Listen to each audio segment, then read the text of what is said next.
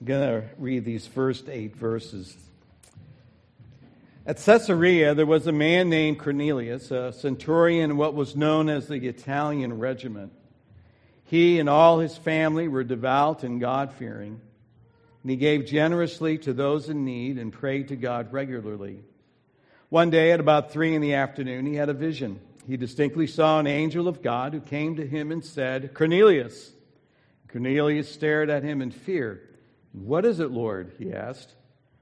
The angel answered, "Your prayers and gifts to the poor have come up as a memorial offering before God. Now send men to Joppa to bring back a man named Simon who is called Peter. He is staying with Simon the tanner, whose house is by the sea." When the angel who had spoken to him had gone, Cornelius called 2 of his servants and a devout soldier who was one of his attendants.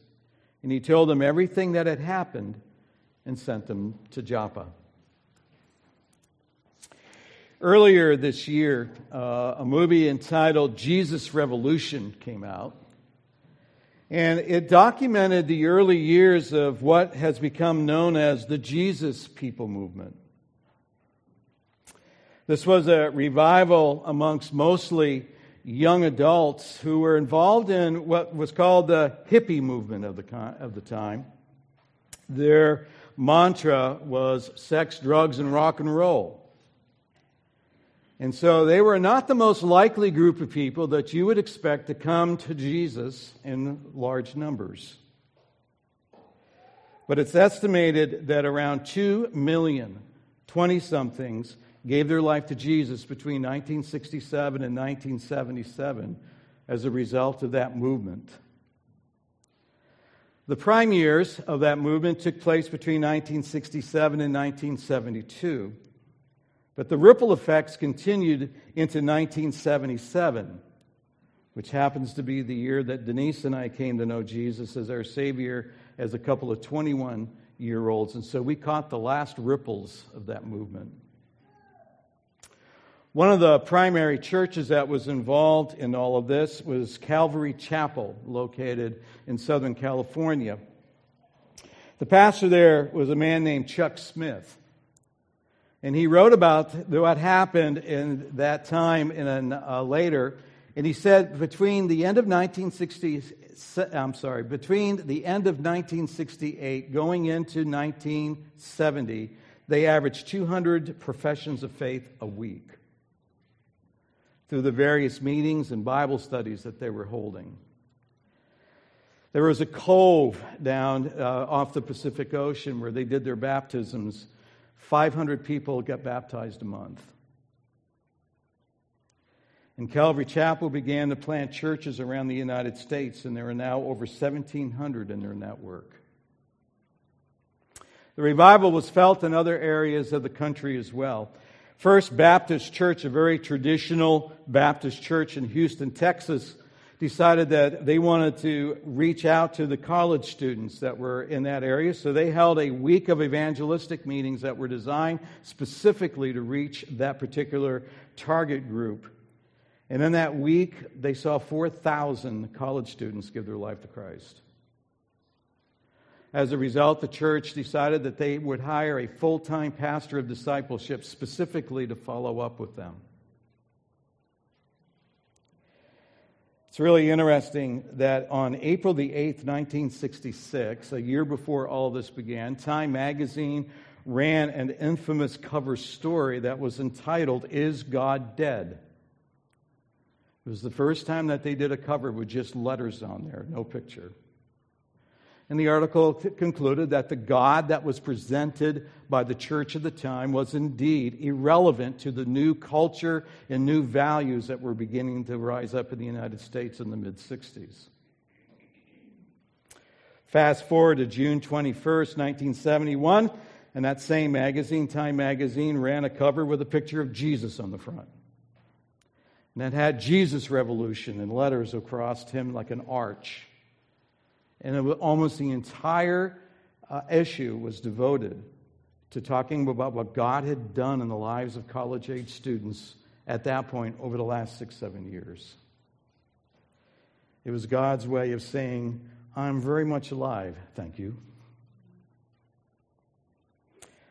The Jesus movement is a great example of God deciding to do something totally unexpected. Something that nobody was anticipating, including his people. The people around that time didn't always recognize what was going on. Not every conservative evangelical church was accepting of these new spiritual siblings because they were coming out with some of the trappings of a lifestyle that they felt was coming out of the pit of hell itself.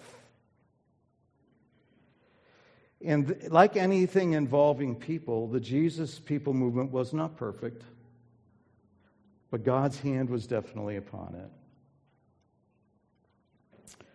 The Bible is filled with God doing the unexpected. So I'm not exactly sure why we're so surprised when he chooses to do so. And it's not uncommon for the people that were around when God decided to do something unexpected to not recognize it was God that was working. One of the more humorous elements for me of the Gospels is this picture of Jesus constantly shaking his head at the 12 disciples at their cluelessness. Their lack of understanding of what he was saying or something that he was doing. One of the prime examples of that is in John chapter 4, as Jesus is talking to the Samaritan woman at the well. And then the disciples come and she leaves, and a few minutes later the entire town is coming out to the well to hear what Jesus has to say. And then they watch while the majority of those people trust him as Messiah and give their hearts to him. And they're still, at the end of that time, talking to Jesus about whether he wants something to eat.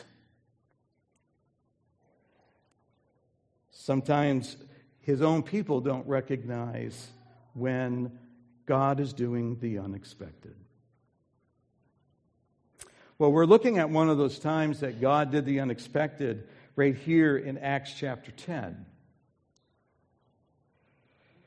And all of us have experienced the effects of this moment. Just like Denise and I experienced the ripple of the Jesus People movement as we came to Christ in 1977, we still feel the ripple effects of Acts chapter 10. And we'll talk about that a little bit more. But what God does in Acts chapter 10 was far more unexpected than what he did with the hippies. Because Acts chapter 10 is where God opens the door of the gospel to the Gentile world. Gentiles had come to Jesus before this in small numbers in isolated pockets, but this is where God opens the door wide. And the gospel is presented to the Gentile world. We're going to see three things that God does when he decides to do the unexpected. We're going to see the fact that God is always working in the world around us, but he's often doing it in ways that we don't immediately see and that we're not anticipating. While he's doing that, a second thing is God is always preparing us to join him. At the appropriate moment, he will reveal what he's doing, and he invites us, his people, to join him in what he is doing. And through that, God, number three, will work through us to accomplish his new work. God's always working. He's preparing us to join him. And when those two things come together at the appropriate moment, we get to be the instrument that God will use to do something new and something unexpected. So the first thing is, God is always working in the world around us, often in ways we do not immediately see or expect. Just looking at the first few verses again here in Acts 10, it says that at Caesarea there was a man named Cornelius, a centurion in what was known as the Italian regiment. He and all his family were devout and God-fearing, and he gave generously to those in need and prayed to God regularly. And one day at about 3 p.m, he had a vision. He distinctly saw an angel of God who came to him and said, "Cornelius." It would be really interesting if Luke would have revealed to us what stimulated Cornelius to start this spiritual journey. What was it that caused Cornelius or got him thinking, I want to know the God of the Jews? Because he's not a likely candidate to do this. Number one, he is a Gentile, but he's a Roman Gentile. There was this sense of superiority if you were a Roman for good reason. You simply were dominating the known world at the time. And if there was a group of people that you looked down on as being totally inferior to you as a Roman, it was the Jews. And the Jews, on their side, they are being raised to hate you. So it's this cultural dynamic that which you just hold each other in total disdain. But he's also a centurion, and not just any centurion. He is a centurion of the Italian regiment. This is the regiment that supplied the bodyguards for Pharaoh. Right? Wrong testament. These are the ones that provide the bodyguards for the emperor. These are select soldiers. And as a centurion, no group of people were more troublesome to the Romans and the Roman army than the Jews. They were constantly in this unsettled state, and not usually open, but for years, these little rebellious acts that kept popping up until finally, in 30 years from the events of Acts chapter 10, the Jews are going to rise up in total rebellion, and Rome, in response, will send an entire army into this region. They will slaughter hundreds of thousands of Jews. They will destroy most of the city. They will level the temple.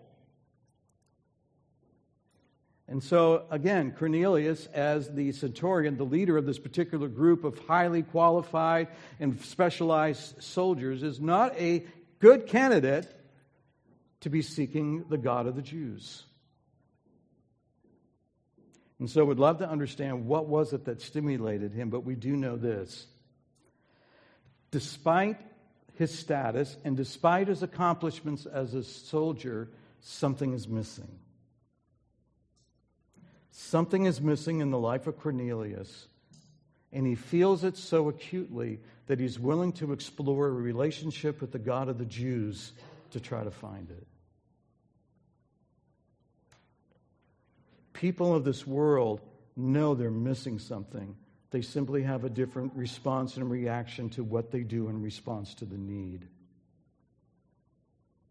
Not everybody will choose to seek a spiritual solution to the emptiness of the soul, but God is always at work. And there are many who are. And it's evident that God is doing this work in the life of Cornelius. He has drawn Cornelius toward himself, and now God is going to draw him to Jesus Christ and salvation. You know, as Acts chapter 10 opens, almost all Christians are from a Jewish background. There's just this spattering of a few Gentiles who have come to know Jesus, but the vast majority of Christians are coming out of a Jewish background. Peter is 40 miles away at this moment in a town called Joppa, and he has no idea who Cornelius is. He's got no idea that God is working in the life of Cornelius. He's got no idea that God is about to break down this barrier between Jews and Gentiles and bring the gospel of Jesus Christ to the Gentiles. Because God hasn't done that before, and so obviously he doesn't expect the God to start to do that now. But God is working. And while he's working in the life of Cornelius, he's also working in the life of Peter. Because there's some preparation work that needs to take place before Peter's going to be ready to deliver the gospel to Cornelius. And so, while God is working behind the scenes in ways that we often don't see, preparing to do something new, he's preparing us to join him. He's preparing us to join him.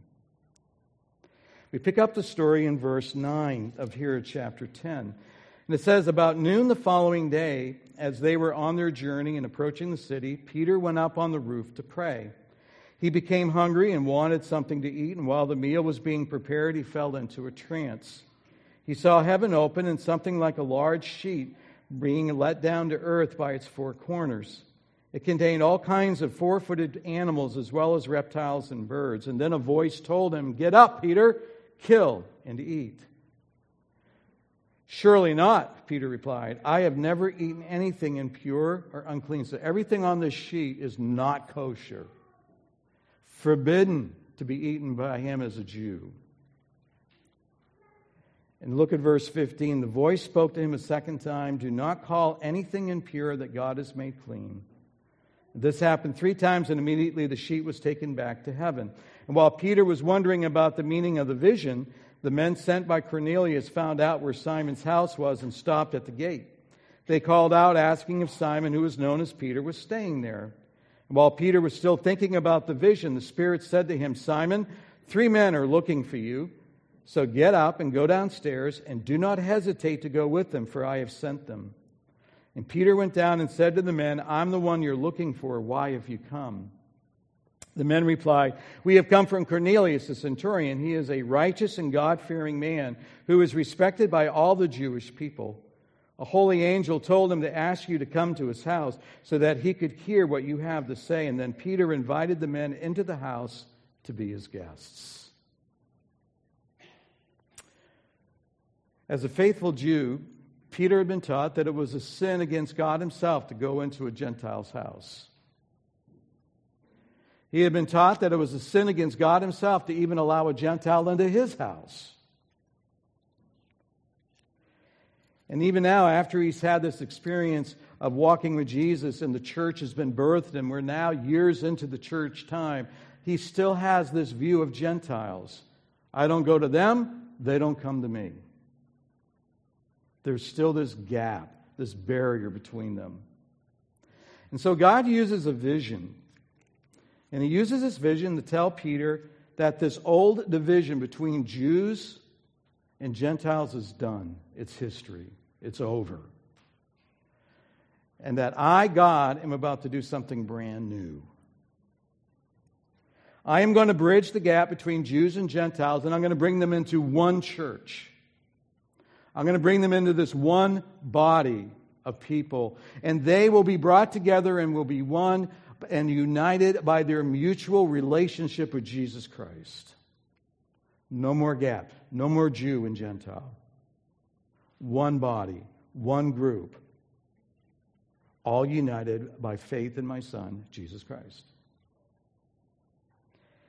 And I'm going to use you, Peter, to bring the gospel to the Gentiles. I'm going to use you to begin this new work. I'm going to use you to unlock the door that brings the light of the gospel into what has been a very dark room. And God has to repeat the vision 3 times. I find that humorous, but I find that so Peter. But you know what? We can understand. Because this is a lot for Peter to process. This is a whole new paradigm. This is a whole new way of seeing the world. And when we have old views and prejudices, when you and I have stereotypes and assumptions about people and groups of people, it's really hard to break those down and put those aside. But Peter has to if he's going to accomplish what God has for him to do. So 3 times he gives them this vision. And Peter gets it. He understands it. And his first step, and this is great, the first step he takes in this is he lets these Gentiles come into his home and entertains them with hospitality as friends. That's a huge step. And then the next day, we see how God works through us to accomplish the new work that he has. Peter obeys God. He travels the 40 miles to Caesarea, and he shares the gospel with Cornelius and his household. You pick it up in verse 23, the end of verse 23. It says, the next day, Peter started out with them, and some of the believers from Joppa went along. Now, all those other believers are Jews, by the way, Jewish believers. The following day, he arrived in Caesarea. Cornelius was expecting them and had called together his relatives and close friends. And as Peter entered the house, Cornelius met him and fell at his feet in reverence. But Peter made him get up. Stand up, he said. I'm only a man myself. And while talking with them, Peter went inside and found a large gathering of people. Cornelius has a heart for all the people that he knows. He wants them to learn about whatever it is that Peter's about to share. Verse 34 says, Then Peter began to speak. I now realize how true it is that God does not show favoritism, but accepts from every nation the one who fears him and does what is right. Walls are down. And then he shares about Jesus, the story of Jesus. And as he shares that story, we get to verse 43. And he concludes with these words, All the prophets testify about him, that is Jesus, that everyone who believes in him receives forgiveness of sins through his name. And while Peter was still speaking these words, the Holy Spirit came on all who heard the message. And the circumcised believers who had come with Peter were astonished that the gift of the Holy Spirit had been poured out even on Gentiles. Then Peter said, Surely no one can stand in the way of their being baptized with water. They have received the Holy Spirit just as we have. And so he ordered that they be baptized in the name of Jesus Christ. And then they asked Peter to stay with them for a few days. Because God was doing something new, he wanted to make sure that that Peter and the other believers understood exactly what was happening. And so this manifestation of the Holy Spirit coming upon them, which the Holy Spirit comes on everyone who puts faith in Christ, but we don't often see this manifestation of the Holy Spirit.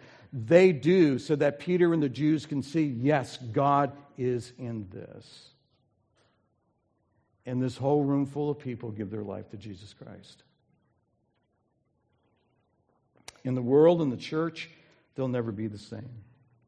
Through the ministry of Paul, which is going to start very shortly, within 10 years, the majority of Christians in the world are no longer from Jewish backgrounds, they're from Gentile backgrounds. And if you are a Christian this morning and you're not Jewish in your background, you can trace your salvation back to Acts chapter 10.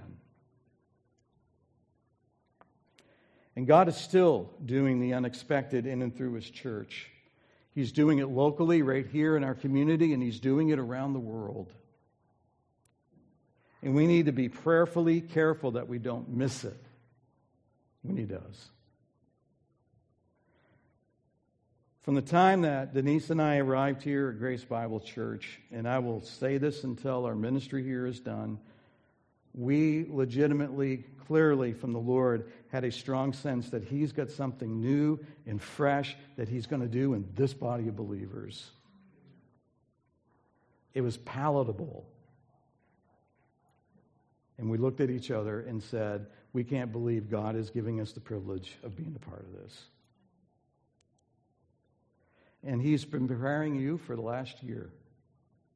And will prepare you however long it's going to take for him to bring his new lead pastor. And then he's got something new, he's got something fresh, and he has something exciting for you. Prayerfully prepare yourselves to join him. Because this work will be awesome, but it will probably be unexpected and not what you're thinking it's going to be. But it's going to further his work in this community, and it will bring honor and glory to his name. God will do the unexpected, and in the moment when it's ready, he will invite you to join him. That's going to be exciting. Amen? Let's pray. Father, we do indeed thank you for all that you continue to do in our midst and around us. And pray, Father, that we indeed will be prayerfully ready to join in as you reveal to us what that is and how we are to join in. Thank you for the work that you have done. Thank you for the work that you are doing. And thank you for the work that you will do in the years to come. And it's in Jesus we pray. Amen. Would you stand and sing with me?